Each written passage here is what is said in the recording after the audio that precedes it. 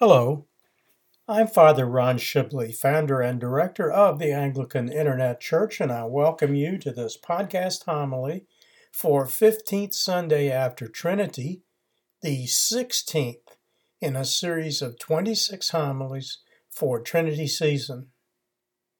Listeners may benefit from the companion AIC seasonal video series Trinity-Tide, the teaching season, which is presented in 9 episodes, each linked from the digital library page, with podcast versions linked from the podcast archive page at www.anglicaninternetchurch.net.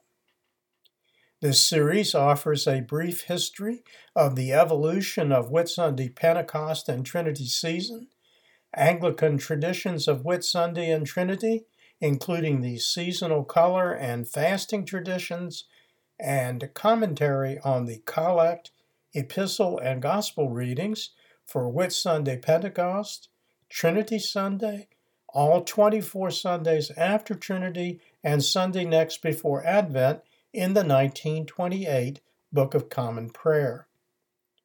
The collect, epistle, and gospel readings for 15th Sunday after Trinity are discussed in the series in episode 6. The epistle reading for 15th Sunday after Trinity, Galatians 6 verses 11 to 18, is St. Paul's doctrine that ritual circumcision is no longer required in the church, which he calls the Israel of God in verse 16. Further, he instructs that God has made Christians, quote, a new creature, unquote, in which the peace and mercy of God prevails upon both the circumcised and the uncircumcised if they believe in Jesus Christ. The Gospel reading for 15th Sunday after Trinity, Matthew 6:24 to 34, is a sermon by Jesus on the natures and uses of wealth. The reading is the third of the 4 selections from the Gospel of St. Matthew during the Sundays after Trinity. In the Gospels of St. Luke and St. Mark, the subject matter is included in the parable of the unjust servant. The time and place are early spring of 28 A.D. in the vicinity of Capernaum, a largely Hebrew city in the mostly Gentile area on the northwest shore of the Sea of Galilee. The time is early in Jesus' ministry, just after the Sermon on the Mount and the introduction of the Lord's Prayer, described in Matthew 6:9 to 13 and Luke 11:2 to 4. In the Western church tradition, these verses have been used to demonize wealth. They ought to be understood in a broader context as Jesus' lesson on how to live a Christian life. 3 verses, which were spoken just before we enter the reading, are useful in providing the context. Here is Matthew 6, verse 19 to 21. Do not lay up for yourselves treasures on earth, where moth and rust destroy, and where thieves break in and steal, but lay up for yourselves treasures in heaven, where neither moth nor rust destroys, and where thieves do not break in and steal. For where your treasure is, there your heart will be also. Anglicans always prefer to hear Scripture in the context of the book of Psalms. The selection for morning prayer for this 15th Sunday after Trinity includes the following from Psalms 49, verses 16 and 17. Be not thou afraid, though one be made rich, or if the glory of his house be increased. For he shall carry nothing away with him when he dieth, neither shall his pomp follow him. When we enter the scene in the Gospel of St. Matthew chapter 6, verse 24, Jesus is speaking on the issue of having 2 masters. No one can serve 2 masters, for either he will hate the one and love the other, or else he will be loyal to the one and despise the other. You cannot serve God and mammon.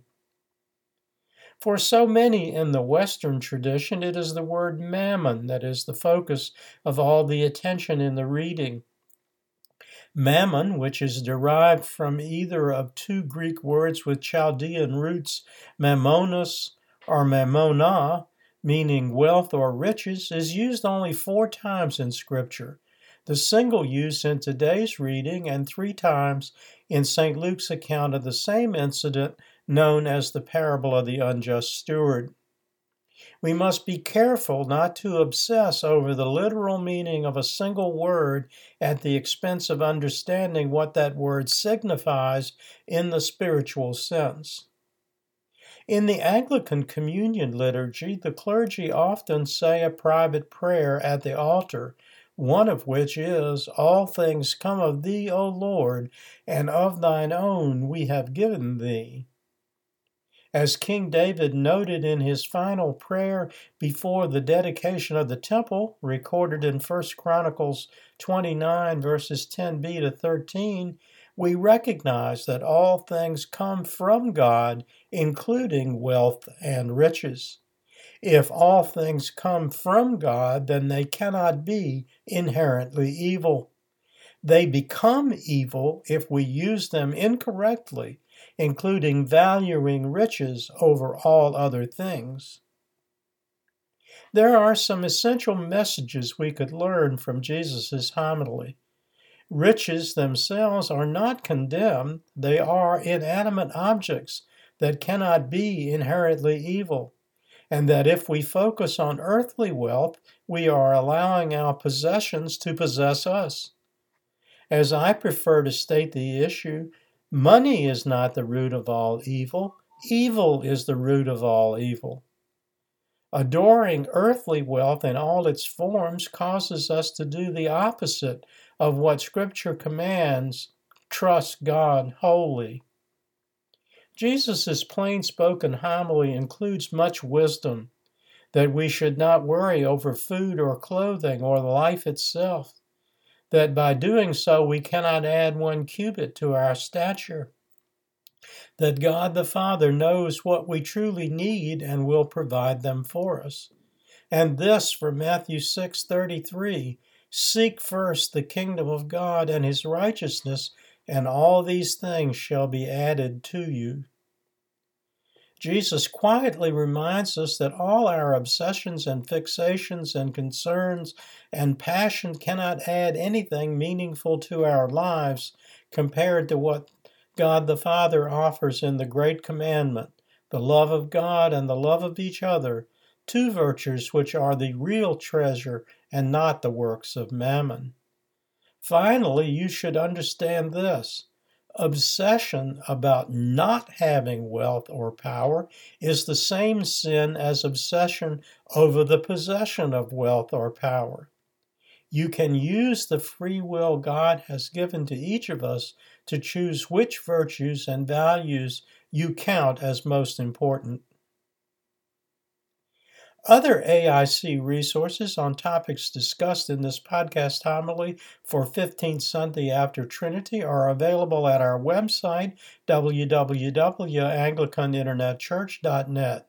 Seasonal videos and Christian education videos are linked from the digital library page, Bible study videos from the Bible study page, and the podcast versions of all 3 from the podcast archive page. Information about all our AIC bookstore publications is available through the virtual bookstore link at the bottom of the home page. First, Trinity-Tide, the teaching season I mentioned at the beginning, a Bible study series presented in 9 episodes. In that series, St. Matthew's account of Jesus' lesson concerning mammon is discussed and illustrated in episode 6. The Lives of the Saints, an AIC Christian education video series presented in multiple episodes. From the first series, St. Paul is the subject of episode 5, St. Matthew of episode 14. From the second series, Archbishop Cranmer is one of 3 English martyrs celebrated in episode 28. Among the AIC bookstore publications In layman's lexicon, entries of interest are Eucharist, mercy/merciful, parables, Satan, sin, virtues, and wisdom. In Christian spirituality and Anglican perspective, in part 1, you'll find a discussion of the fundamental duality underlying the discipline of Christian spirituality, the reality of evil in the world, and the Christian truth as its only antidote. The first of 2 closing prayers was written in the 17th century by John Cosin, Bishop of Durham. The second is the Collect for 15th Sunday after Trinity, which Archbishop Cranmer adapted from the Gelasian Sacramentary of the Roman Church in the version used in England. Almighty God, Lord of heaven and earth, in whom we live and move and have our being, who doest good unto all men, making the sun to rise on the evil and the good, and sending rain on the just and on the unjust, favorably behold us thy servants who call upon thy name, and send us thy blessings from heaven, in giving us fruitful seasons, and satisfying us with food and gladness, that both our hearts and mouths may be continually filled with thy praise, and we may ever give thanks to thee in thy holy church. Amen. And now the Collect. Keep, we beseech thee, O Lord, thy church with thy perpetual mercy, and because the frailty of man without thee cannot but fall, keep us ever by thy help from all things hurtful, and lead us to all things profitable to our salvation, through Jesus Christ our Lord. Amen. Until next time, may the Lord bless you and keep you. May the Lord make his face to shine upon you and be merciful to you. May the Lord lift up his countenance upon you and give you peace. Amen. Glory be to God for all things. Amen. This program has been a presentation of the Anglican Internet Church. We invite you to visit our website and make use of its resources at www.anglicaninternetchurch.net.